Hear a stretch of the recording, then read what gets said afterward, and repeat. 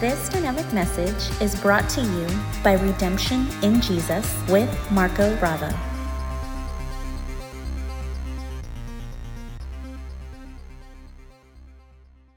All right, so this morning we have titled our message, Communion, a Time of Blessing, Not Judgment. And I'm sure you agree with me that if you've been part of this church and part of our teaching for at least 6 months, probably more, you know that that is the case. Communion is meant to be a time of blessing for the believer, not a time of judgment. And unfortunately, sadly, in Christendom, there are many who still say, that communion is a time of judgment. Things like, well, you better make sure that you are without sin before you partake of communion, or make sure that you are qualified before you partake of communion. And when you look at Scripture, you don't see a lot of these religious, traditional points of view and doctrines and how they are taught. At the end of the day, communion is given to the believer outside of their merit and performance. God gives it to us in and through Jesus, and Jesus himself is the one who instituted it when he partook with his disciples the night that he was betrayed.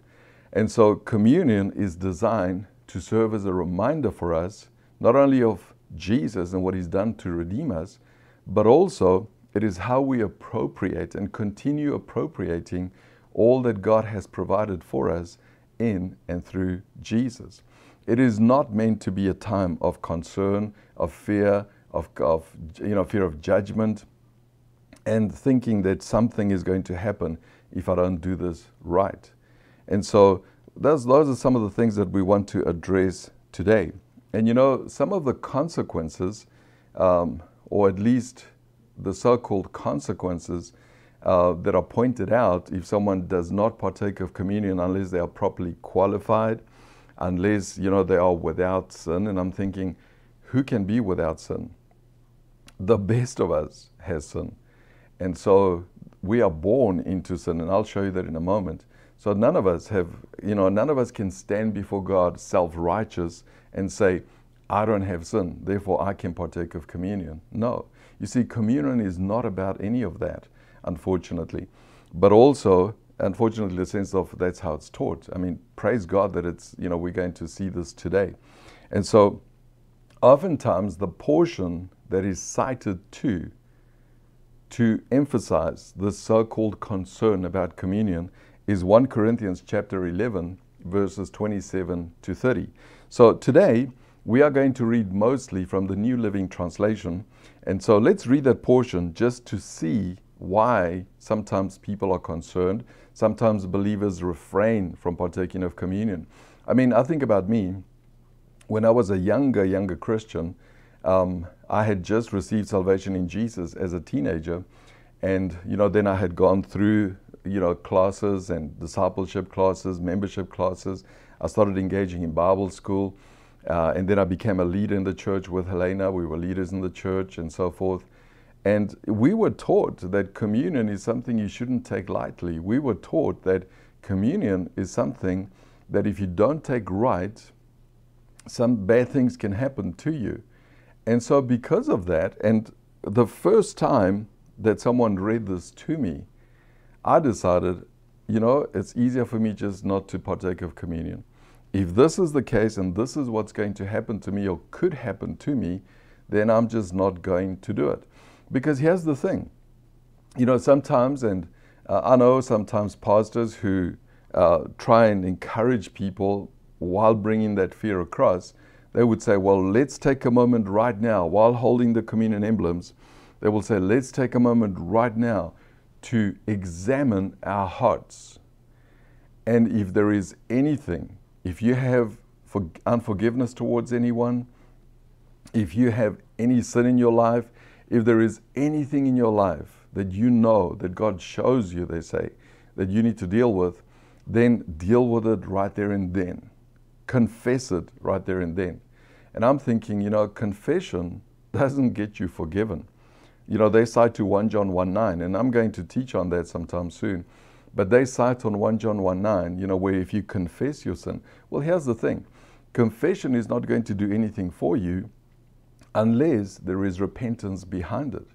And what is repentance? If you look at the original word, it's the word for a change of mind and a change of heart. So if your heart doesn't change, you can confess it right there, but if you continue with that sin, that's not repentance. And so that confession does nothing for you. And so confession is not the quick fix to partake of communion either, because that involves repentance. It involves a change of mind and a change of heart, and it involves a change of lifestyle so that we no longer continue doing that. But even so, and so this is kind of the quick fix to partaking of communion. Let's confess right now. If you have aught against another, if they're sitting near you, go to them and declare it. Now, I understand that all these things are well-meaning, but they're actually not very scriptural, because what they are encouraging us to do is to put a Band-Aid on a bigger problem and so supposedly qualify for communion, and that's not what it's about. But anyway, and so let's read this portion that it's cited to, and let's see what it says. Now, I need to just caution you, it may be a little freaky at first because it's pretty strong. But then we're going to look at the context, we're going to look at everything and see why it's actually saying what it says. So here it is, 1 Corinthians 11, verse 27 to 30. So anyone who eats this bread or drinks this cup of the Lord unworthily, look at that, is guilty of sinning against the body and the blood of the Lord. That is why you should examine yourself before eating the bread and drinking the cup.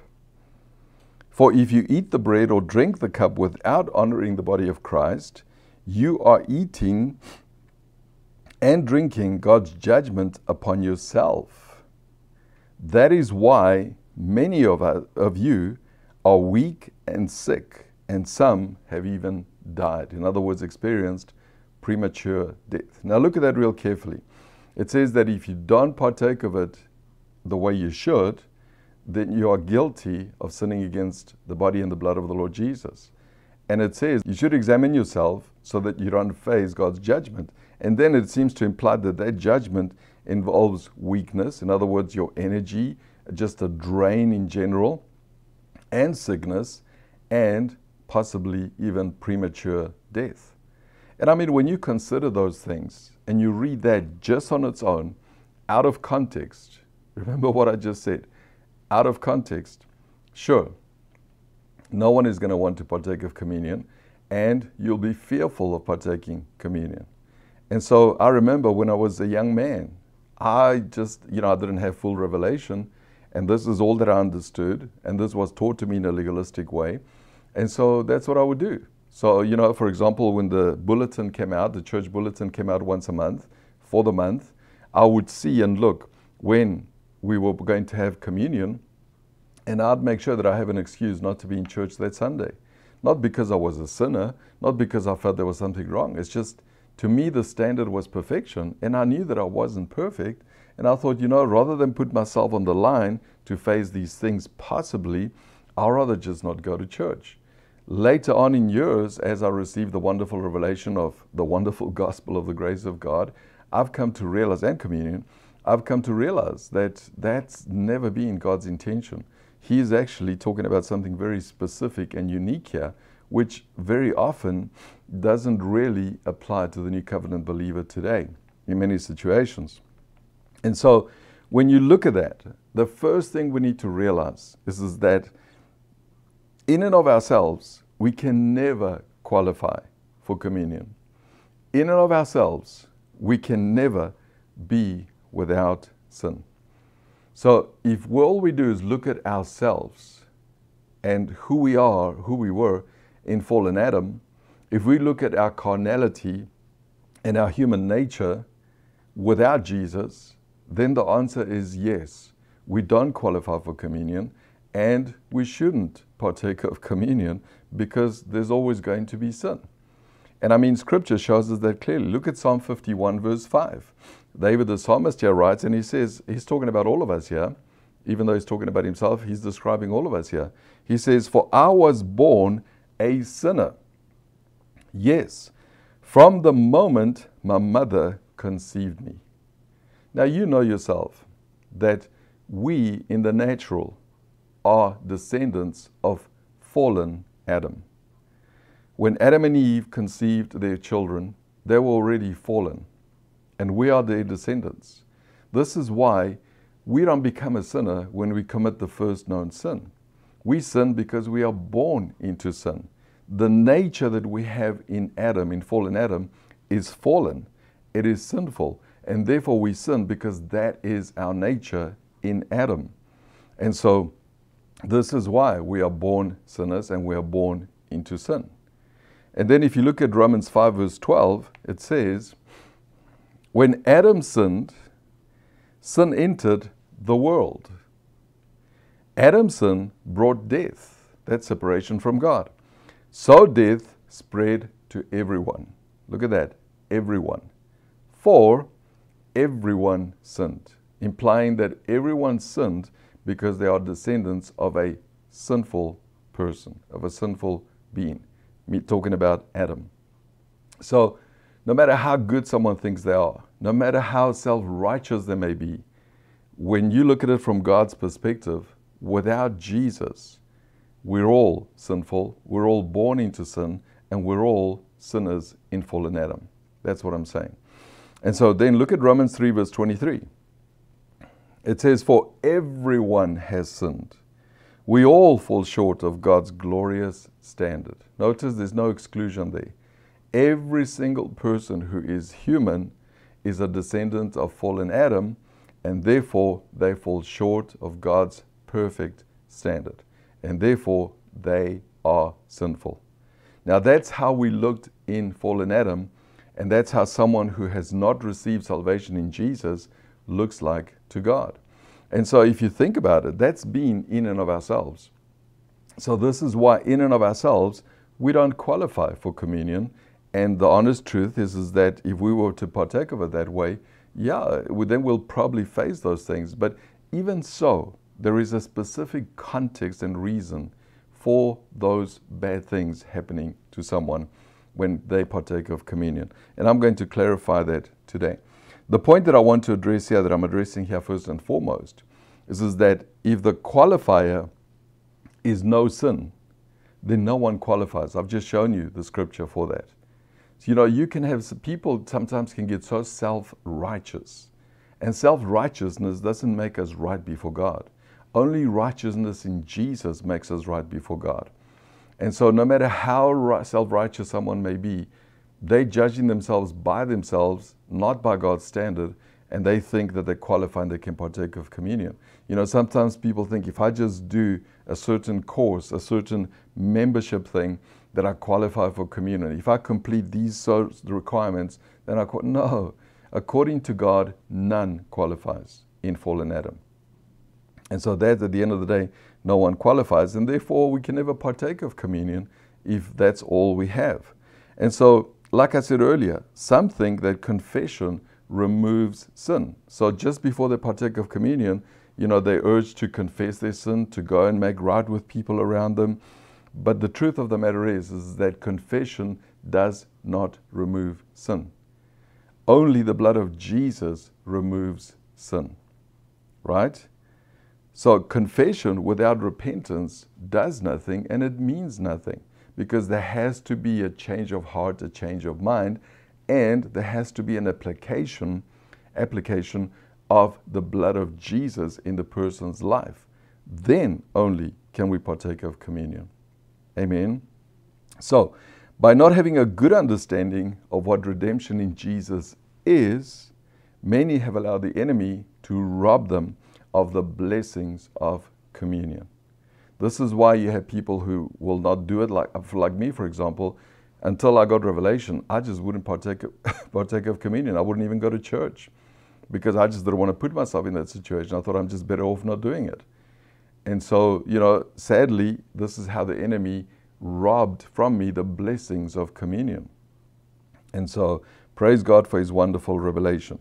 Now, before we look at the context and we look at what exactly is being addressed here, I want to remind you of the three basic Bible interpretation Bible understanding, Bible reading principles that I always share with you.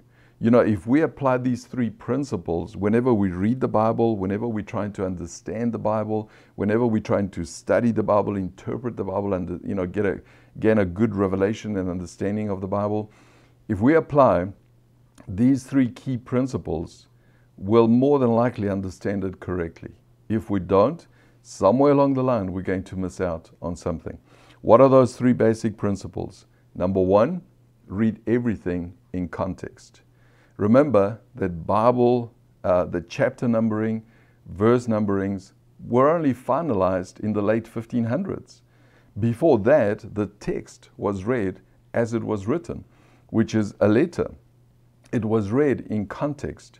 Unfortunately, even though verse numberings help us find scripture quickly, unfortunately, the downside to that is that people take verses out of their context and come up with all kinds of doctrines and wrong interpretations of scripture, and thus end up with wrong doctrines, such as the one we're talking about today, and misunderstand scripture.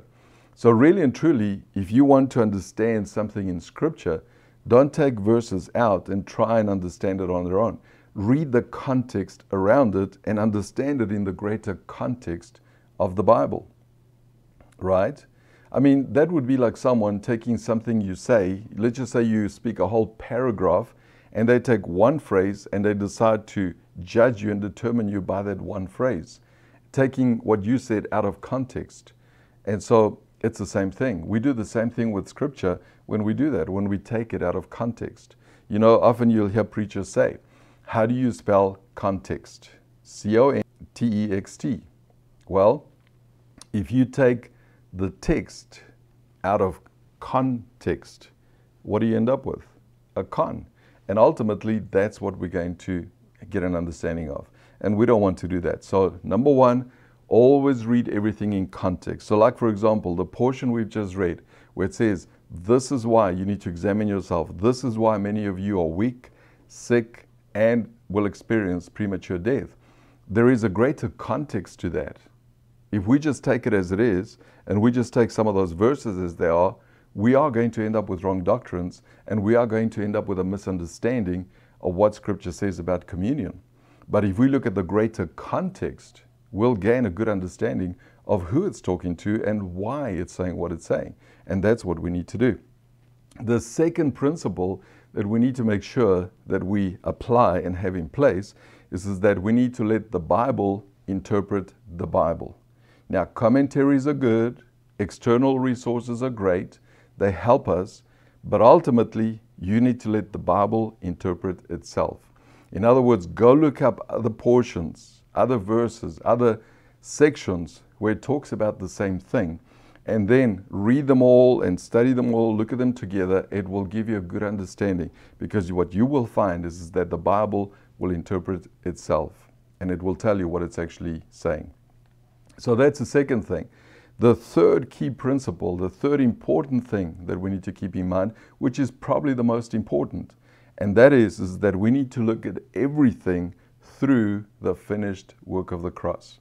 Because the Bible ultimately has one message. God loves you, and He redeemed you in Jesus when your ancestor Adam messed up and fell. So He sent Jesus to redeem us. So whenever you read Scripture, whenever you study it, it all needs to point back to Jesus. Remember when Jesus had resurrected and the two disciples were walking on the road to Emmaus, and Jesus appeared to them. They didn't realize that it was Jesus. And along the journey, what did Jesus do? He expounded the Scriptures, which was the entire Old Testament, because that's all they had then. He expounded the Scriptures and how it all pointed to Him.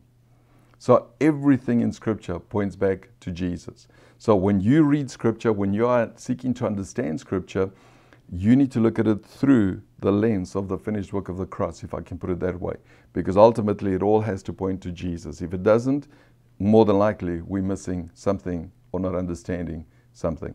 So those are the three key principles. And as long as we apply those, we will always end up understanding Scripture correctly. We will always end up receiving what God intended. And we will see how it's actually redemptive and a blessing to us. And it's no different when it comes to Holy Communion. And so, let's look at communion. Let's look at the greater context of that portion we've just read. All right, so 1 Corinthians chapter 11, verses 23 to 26 first. Here it comes. For I pass on to you what I received from the Lord himself. In other words, this is from Jesus. It's not something that I've come up with or anyone else has come up with. He says, what I received from the Lord. On the night when he was betrayed, the Lord Jesus took some bread and gave thanks to God for it. Then he broke it in pieces and said, this is my body, which is given for you. Do this in remembrance of me. In the same way, he took the cup of wine after supper, saying, this cup is the new covenant between God and his people, an agreement confirmed with my blood. Do this in remembrance of me as often as you drink it. For every time you eat this bread and drink this cup, watch this, you are announcing the Lord's death until he comes again. In other words, you are proclaiming that he died for you and as you, and you're also declaring that he is coming back for you, is what he says. So you can see there's a lot of depth and there's a lot of understanding there. But what I want to draw your attention to there, first and foremost, is that communion reminds us to keep our focus on Jesus, because he says, do this in remembrance of me. Do this in remembrance of me. In other words, keep your focus on me when you partake of communion. That's what he's saying.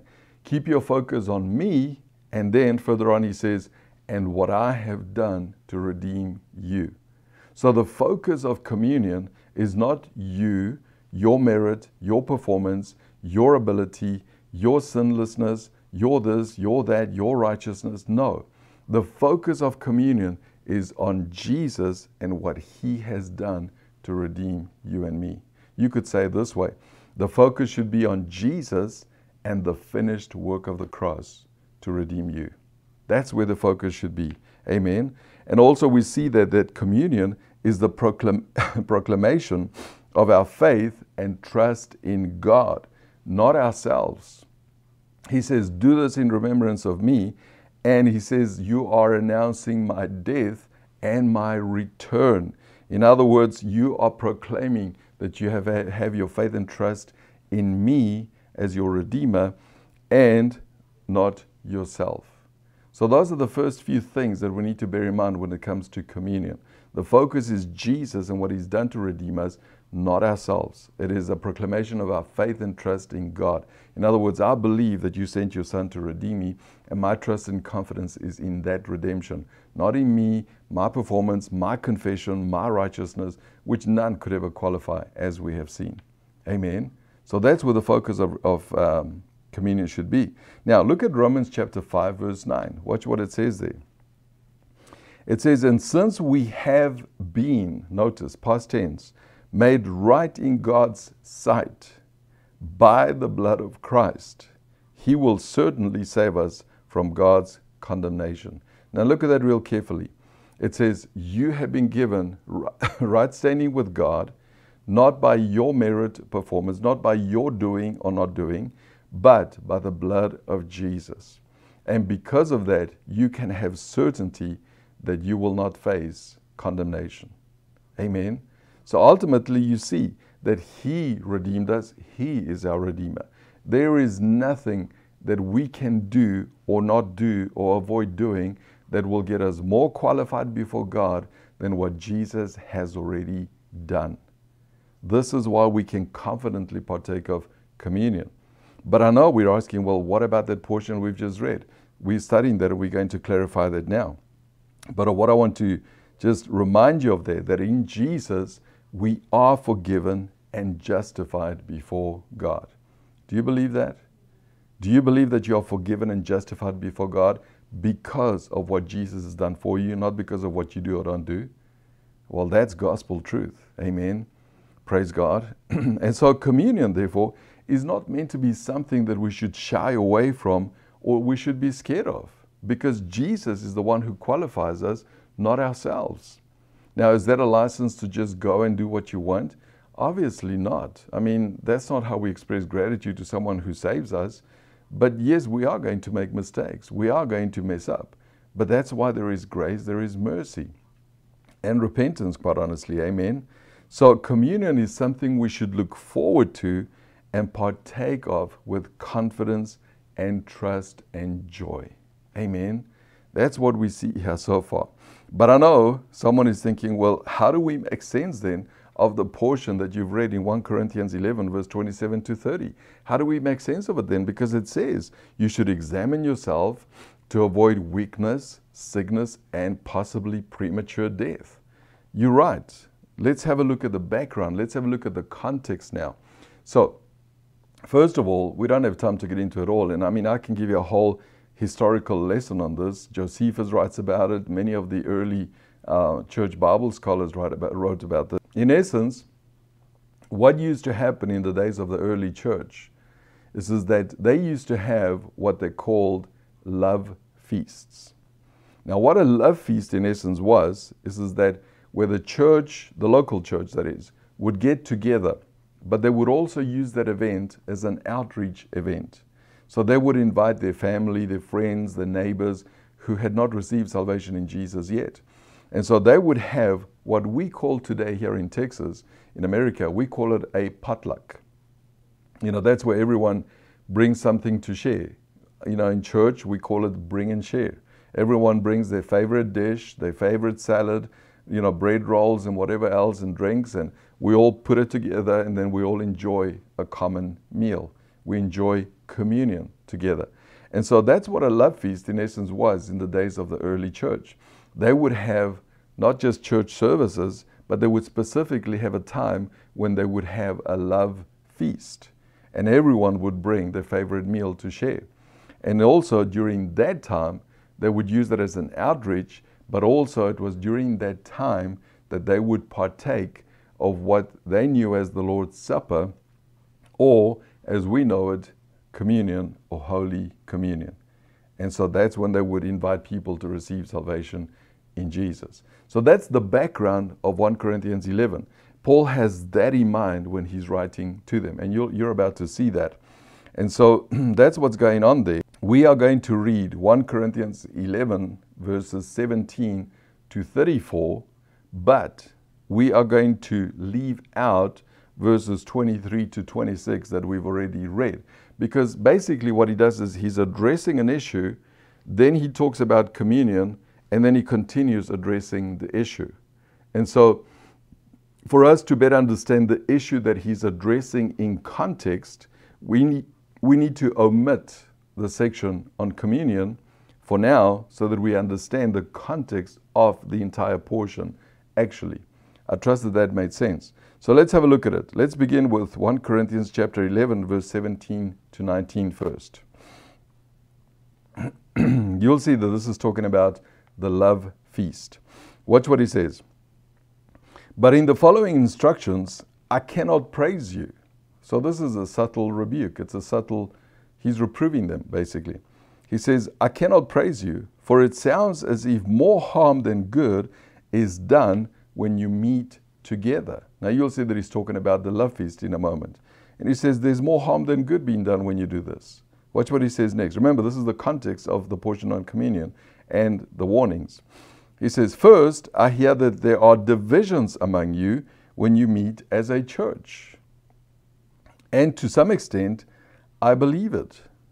But of course, there must be divisions among you so that you who have God's approval, in other words, approval in Jesus, in other words, who are born again, will be recognized. In other words, not everyone who said they were a believer was an actual believer.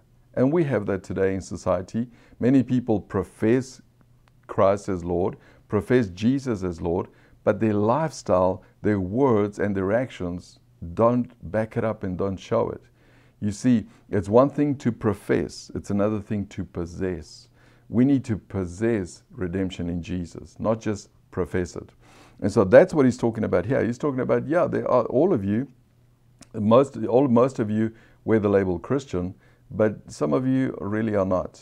And so it is these divisions that reveal who really is born again, who really has received salvation in Jesus. Because if they had, they wouldn't go around causing division, especially in the church, is what he's saying.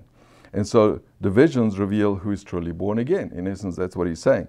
And so you can see from that too, that their conduct was the reason why these gatherings were doing more harm than good. So what Paul is doing there is he's pointing to their conduct during those meetings, during those love feasts, which would include the partaking of communion. And he's basically addressing and saying, it is your conduct during those meetings that does more harm than good. So you can see it's very specific in context, addressing that scenario. So now let's continue reading verse 20 to 22. He says, when you meet together, watch this, you are not really interested in the Lord's Supper. So you can see he's talking about communion now. And it's all still in context. And he says, for some of you, hurry to eat your own meal without sharing with others. As a result, some go hungry and while others get drunk. Well, imagine that. Imagine if in a church service we were trying to partake of communion and we were having a potluck at the same time, and some people bring their meal and they eat it up as quick as they can so they don't have to share it with anyone else. And then others just take advantage of all the drink that's available and they get drunk. And now they're about to partake of communion. Can you see where this is going and why Paul is addressing this? Then he says, verse 22, what? Don't you have your own homes for eating and drinking? Or do you really want to disgrace God's church and shame the poor? In other words, they also invited the poor so they can help them receive redemption in Jesus through offering them a meal. And he says, and what you are doing is you're bringing disgrace to the community of believers, but also you are shaming the poor because they come there expecting something and they end up getting nothing but your crumbs because you ate it all up. You acted like a bunch of gluttons, is basically what he's saying. He says, what am I supposed to say? Do you want me to praise you? Well, I certainly will not praise you for this. So you can see that Paul is addressing a specific scenario, a specific situation, and he's basically rebuking them. He's correcting them, for the lack of a better word. And that's the context of that cautionary portion that is often cited to and used. If you don't have this, if you haven't done this, don't partake of communion. You can see that the context is very specific and something that is differently applicable to us, if you will, if I can put it that way. So their conduct, as you see here, was dishonoring and inconsiderate. And the truth is that he says, you have lost value of communion, the true value of communion. You no longer have respect and honor for the partaking of communion or the Lord's Supper. That's what he's addressing there. So you can see that this church just lost sight of the importance of communion. And also, as I said, he rebukes them, but notice that his emphasis on that rebuke is their conduct and behavior during that specific time. Now, in the next portion, which we're not going to read, we've already read it, he then goes and re-emphasizes what communion is about and how they should partake it, where Jesus said, do this in remembrance of me. So we're going to omit that for now because we want to continue with the context of the actual issue of their meetings, their gatherings that he's addressing, their love feast here. So let's continue now with verse 27 to 30. Watch what he says. This is still part of the same context, and it's the Bible interpreting the Bible. And we're going to look at everything through the lens of the finished work of the cross in a moment. He says there, so anyone who eats this bread and drinks this cup of the Lord, watch this, unworthily is guilty of sinning against the body and the blood of the Lord. So there you see that the unworthily has to do with their conduct or behavior, right? He says, that is why you should examine yourself. See that? Before eating the bread and drinking the cup. So in terms of what is he saying in examine yourself? In the way they were partaking it at that point in time, and their conduct and behavior, and how they were behaving and how they were treating communion during that love feast, right? They were making gluttons of themselves, and they were getting drunk, and they were not considering the outreach, those that they've reached out to. That's what he's talking about. He says you should examine yourself before doing that. Then he says in verse 29, for if you eat the bread or drink the cup without honoring the body of Christ, see that? You are eating and drinking God's judgment upon yourself. In other words, God takes it personally when your behavior and your conduct, when you partake of communion, is not one fitting of what you are commemorating. That's what he's saying. He says you're eating God's judgment upon yourself. That is why, so that's the reason why. It's dishonoring and not having respect and honor for the partaking of communion. He says that is why many of you are weak and sick, and some have even died. In other words, when you don't honor what the finished work of the cross has done and what Jesus has done for you, you open yourself up to those things because you are not honoring it. You're not appropriating it. You're not treating it with the proper honor and respect, is what he's saying.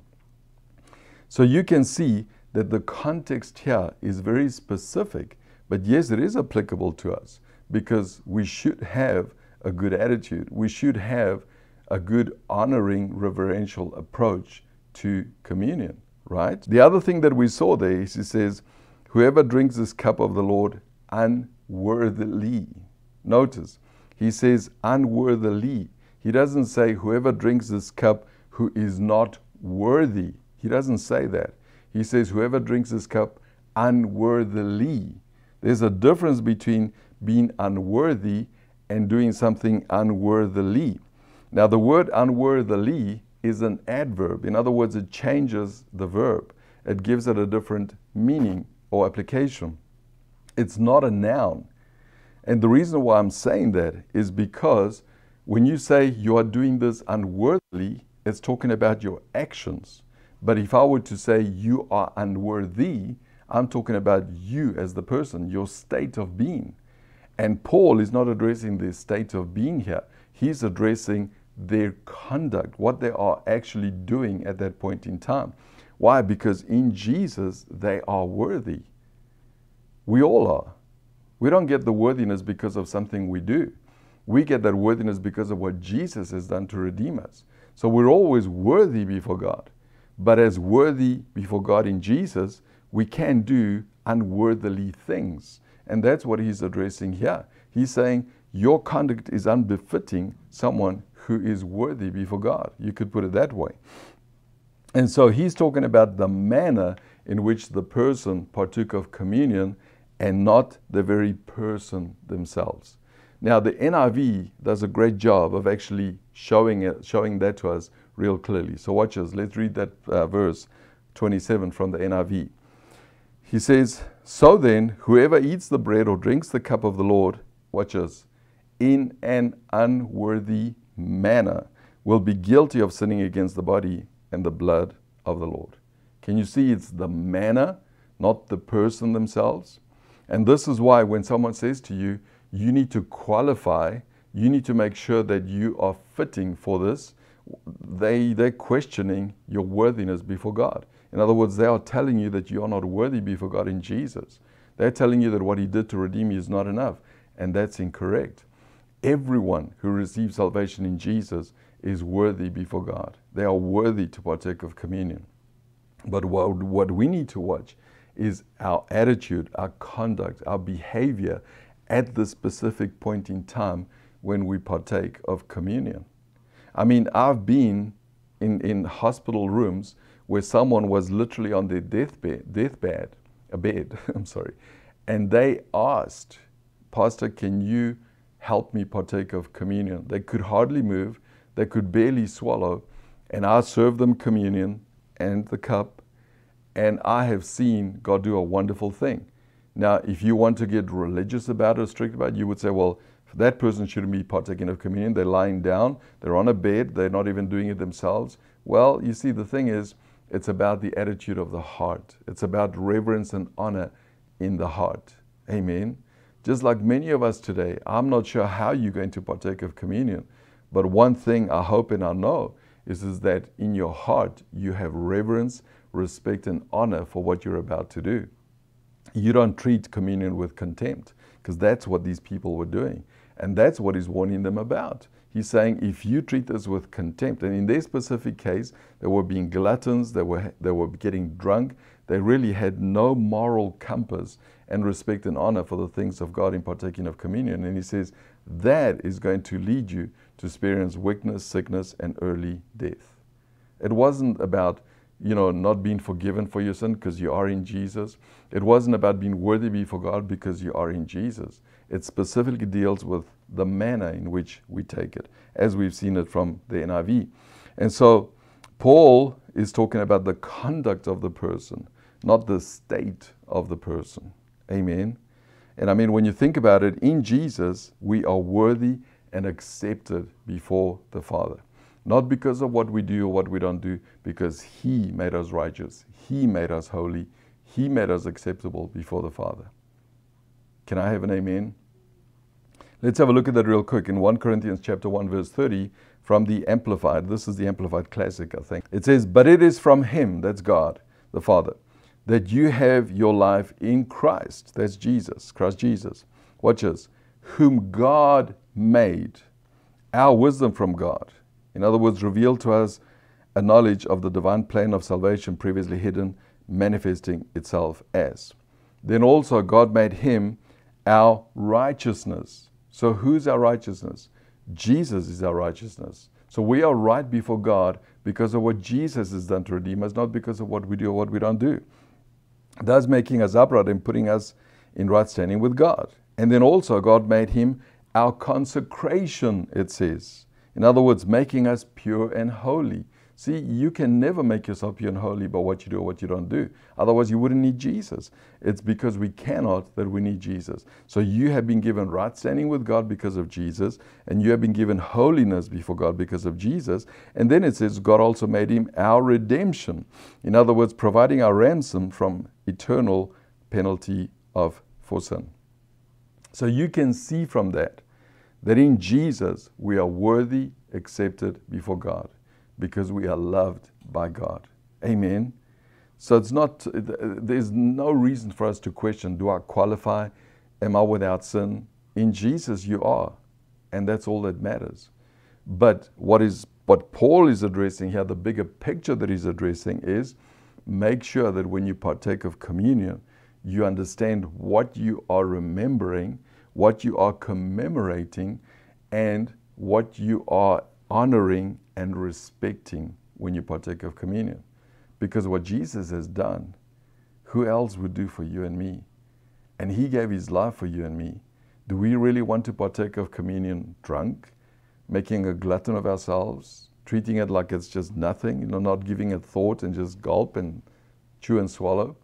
No, we want to connect with what communion is. We want to remember it is Jesus who redeemed me. It is what He did that sets me free and gives me righteousness and holiness. Thank you, Lord Jesus. I honor you. I reverence you. And by partaking of this, I understand and appreciate what you did for me. By drinking this, I understand you cleansed me completely from your sin. It is a love and appreciation, and maintaining that love and appreciation for what He's done for us. Amen. Wouldn't you agree that that's important to God? Have you ever done anything for anyone and it took great sacrifice for you to do it, only to find out that the person you did it for has no appreciation? They actually treated it like trash. They just blew it off and, spoke negatively to other people about it. And yet it took so much for you to get it, and it took so much for you to give it to them, and they just had no regard for it. Doesn't that hurt you? Doesn't that make you question whether that person has any form of value for someone else's sacrifice? And that's a small comparison to what God has done for us in and through Jesus. Amen. You and I should be so forever grateful, and we are, for what He's done for us. And we get to show that respect and honor when we partake of communion, which is the real thing that He's addressing here. Let's continue with our context. Verse 31 and 32. Watch this. He says, but if we would examine ourselves. Notice now this is all in context of at the point in time of before partaking of communion and having the right conduct and the right approach to communion. He says, if we would examine ourselves, we would not be judged by God this way. In other words, we won't face the consequence of not honoring and respecting what the Lord has done for us when we partake of communion. Yet when we are judged by the Lord, we are being disciplined so that we will not be condemned along with the world. In other words, what that is saying to us is that God isn't judging us into damnation, but rather He is training us. He is helping us to get our attitude and our conduct right, so that we don't experience the things that the unsaved would experience, so that we wouldn't experience weakness, sickness, and premature death. So God doesn't damn us. He actually, when He sees we need help with our conduct and behavior, with how we partake of communion, He involves Himself to help us change that, like any good parent would. That's what He does. He doesn't damn you, as some people will tell you. He helps you get it right. And so if we maintain a good reverential attitude towards communion, God won't have to help us get it right. I think about my daughter.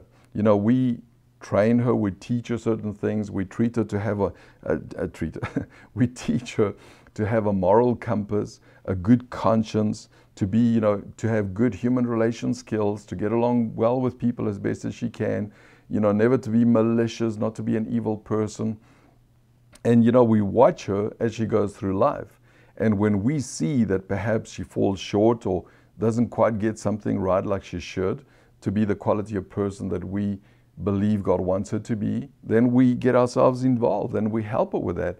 Very often times she comes to us and she says, you know, Mom and Dad, or speaks to us individually and says, I've faced this and this happened. And we walk her and we coach her through those scenarios to help her rise above the situation, you know, to be greater than those who try to tear her down.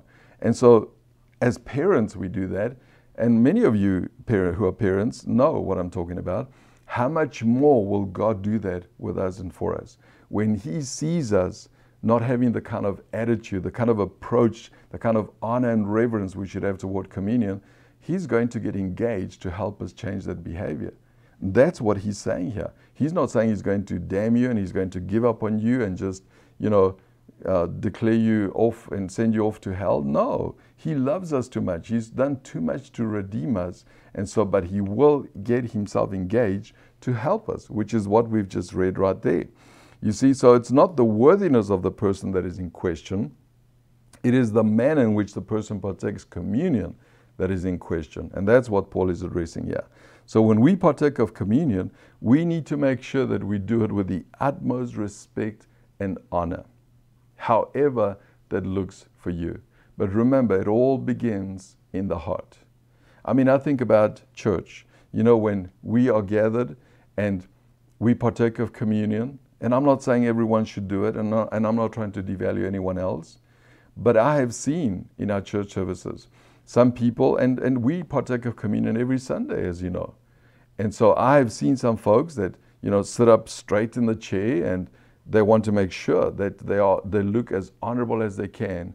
And it's a posture of the heart. And I've seen other folks who will stand up and they will partake of communion to show their respect and honor for the things of God. And that's all a blessing. I've also seen others just sit there reverently and quietly and just partake of communion. And what I'm saying is that it's the general attitude of the heart. It's a blessing to see that, because you see that people reverence God.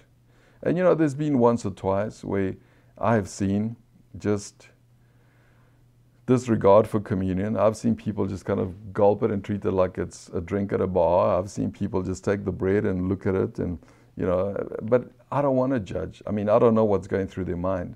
But I think God sees it and He knows it, and this is why we need to approach it that way. Amen. And so, like I said, we need to partake of it with the utmost respect and honor, which is what Paul is addressing here. Now, let me point out something else as we come to a closing here, kind of a closing. It does not say that God uses weakness, sickness, or premature death to help us have a good attitude or approach toward communion. Because in the beginning when I spoke about it, unfortunately many religions, many places that preach a legalistic gospel do that. They give the impression that God uses weakness, sickness, and early death, to help us correct our attitude and to teach us our lesson. And I'm thinking, if someone dies early, what lesson have they learned? It makes no sense, right? You see, ultimately, what that's talking about and what Paul is pointing out is that this is cause and effect.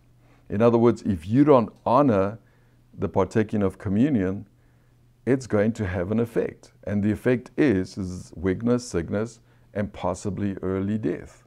It's like, if I were to say to you, don't put your hand on the hot plate. I mean, I remember when I was a little boy and we had just gotten an oven, electric oven, and that's how old I am. And my mom, she learned and taught herself how to use it, and she figured out how the settings work. And as a little boy, all I would see is these dark circles that when she turned the switch, they would go bright red. So in my mind as a little boy, all they did was change color. I didn't realize that they were dangerous.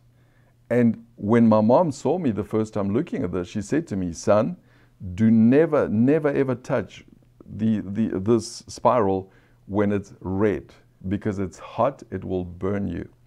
And I did not understand the concept of burn. And as a boy, I was nosy and I wanted to see. So when she told me don't do it, my human nature told me do it, like most of us are, because we don't like being told what to do. That's just the carnal nature. And so when she wasn't watching, I went and I touched it with my 4 fingers. And guess what? I experienced a burning sensation. I started boiling my eyes out, crying. And before you know, there were blisters and I had to go through all kinds of treatment. And I remember her being angry with me and saying, I told you not to touch it. Why didn't you believe me? You see, that was cause and effect. She told me not to do it. I did it and I experienced the consequence of it. Can I blame my mother for it? Can I say she judged me and she did that to me? No. It's the same thing with what Paul and God really is saying to us here. Is that if you don't treat and approach Holy Communion in a reverential way, in an honoring way, the effect is going to be weakness, sickness, and premature death even, because you're not honoring what can actually offset all those things for you. Did I hear what I just said? You actually are doing the opposite of what offsets those things for you. And that's in essence what he's saying. So then let's continue reading verse 33 and 34. All part of the context. He says, so my dear brothers and sisters, when you gather for the Lord's Supper, there it is. In other words, when you gather to partake of communion, wait for each other. If you are really hungry, eat at home so you won't bring judgment upon yourselves when you meet together. I'll give you instructions about the other matters after I arrive. Praise God for an apostle such as Paul, who had a heart for people, who had the heart of God and imparted the heart of God. And you can see, he's talking to brothers and sisters. He's talking to the church. And he by no ways is he saying that they've lost their salvation now, that they are doomed and they are gone. No, this is just a heart of a spiritual leader bringing correction to the people and saying, partake of communion the way you need to. The reason why you would experience those things, the reason why some have experienced those things is because they've lost the heart and the reverence and the honor for communion, because they've lost the understanding and the meaning of communion.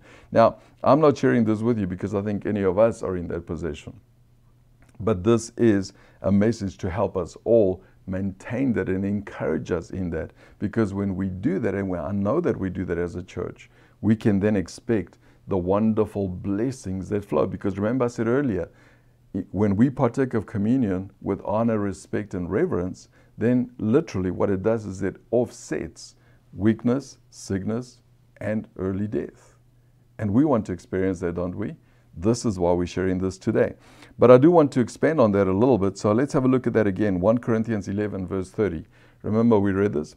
It says, that is why many of you are weak and sick, and some have even died. Now that you understand the greater context, and it's talking about, the manner in which they partook of communion, you can see from this that it is not God's desire for us to experience weakness, sickness, or premature death. He says, this is why, because you're not honoring it, this is happening to you. Meaning that, or implying that if you do honor it, you offset these things. You're not going to experience weakness in your body, weakness in your nature, weakness emotionally, weakness psychologically. You are not going to experience sickness. You're going to offset it. But also, you're going to enjoy the long, good life that God has provided for you. So those are the wonderful benefits and blessings of communion that he mentions here. And so you can see that it's not meant to be a time of judgment, of doom and gloom. It's meant to be a time of blessing where we receive these wonderful blessings. And so if partaking of communion in an unworthy manner causes weakness, sickness, and early death, then partaking of communion in a worthy manner offsets weakness, sickness, and premature death. Amen. So we should run to communion and say, Father, I've been feeling a little weak lately. I've been feeling perhaps, sickness has tried to attack me, and I want to have and enjoy a long, good life. When you partake of communion, remember you are offsetting those things, and the blessing of the finished work of the cross is being just flooded upon you more so. Amen. Praise God for that. You see, this is why communion is a time of blessing and not judgment. I trust that made sense today. Let's end with 1 Corinthians 10, verse 16, from the Living Bible. Watch what it says. When we ask the Lord's blessing upon our drinking from the cup of wine at the Lord's table, this means, doesn't it, that all who drink it are sharing together in the blessing of Christ's blood. You see, his blessing of his blood. What has his blood done? It's washed us clean from all sin, past, present, future. Total forgiveness of sin. So when you partake of that cup, of that juice, you are remembering, I am forgiven of all of my sin because of the blood of Jesus. What a wonderful benefit. And when you are forgiven, there is no consequence to follow because you are literally without sin because of Jesus. Amen. Then it says, and when we break off pieces of the bread from the loaf to eat there together, this shows that we are sharing together, it says, in the benefits of his body. What has his body done? Whipped for our sin. He was bruised for our iniquities. He took our transgressions upon himself. Amen. Again, it talks about forgiveness. It talks about health and wholeness. Praise God. And those are the wonderful benefits and blessings of partaking communion. Amen. Now, I trust that made sense to you today, and it's a wonderful reminder for us all. Amen.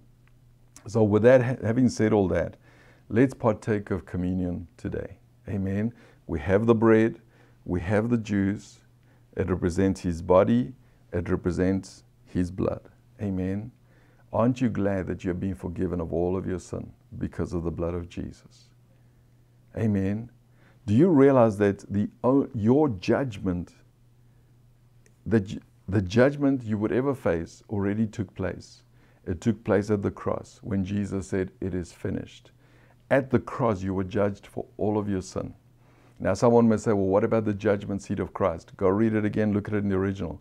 The word judgment is not in the original. It is the seat of Christ. It is a reward ceremony for the believer. It's not judgment, because all your judgment already took place on the cross because of the blood of Jesus. And then when he took upon him on his body the whipping, the punishment, the piercings, and all of that, he did it for our health and wholeness. And those are the blessings of the cross. Amen. So today, let's posture our hearts with honor, with reverence. And it's not about necessarily the position, but you do what you feel is the best way. That's fine. But more than anything, let's reverence our Father and thank the Lord Jesus for what he's done for us. Amen. So let's take the bread and say this together. Say this with me. Father, I thank you today for the body of Jesus given for me. Lord Jesus, thank you for taking all of my punishment upon yourself. You gave your body to save me, to redeem me. Thank you for dying for me, and thank you for dying as me. Today, I remember my focus is on you and what you've done to redeem me. Thank you, Lord Jesus. Amen. Let's partake of the bread.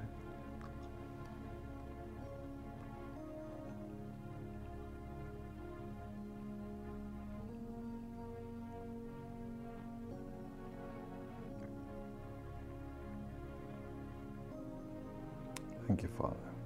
Now let's hold the juice and let's say this together. Father, thank you for the blood of Jesus, your very own blood shed for me so that I may be forgiven of all of my sin. Thank you for taking my judgment upon yourself. And Lord Jesus, today, I remember what you've done for me. I remember you. My focus is on you. Thank you, Lord. In Jesus' name, amen. Let's partake of the juice.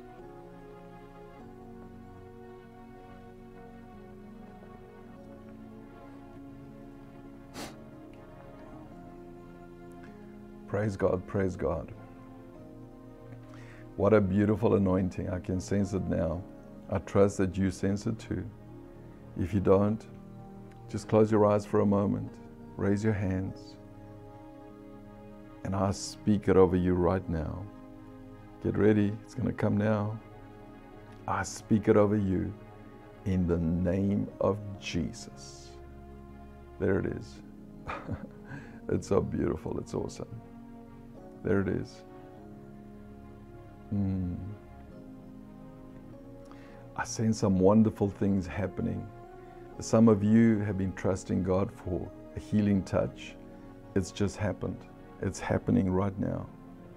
Some of you have just experienced things and you feel like you needed felt like a cleansing, like a freeing. I sense that happening right now in Jesus' name.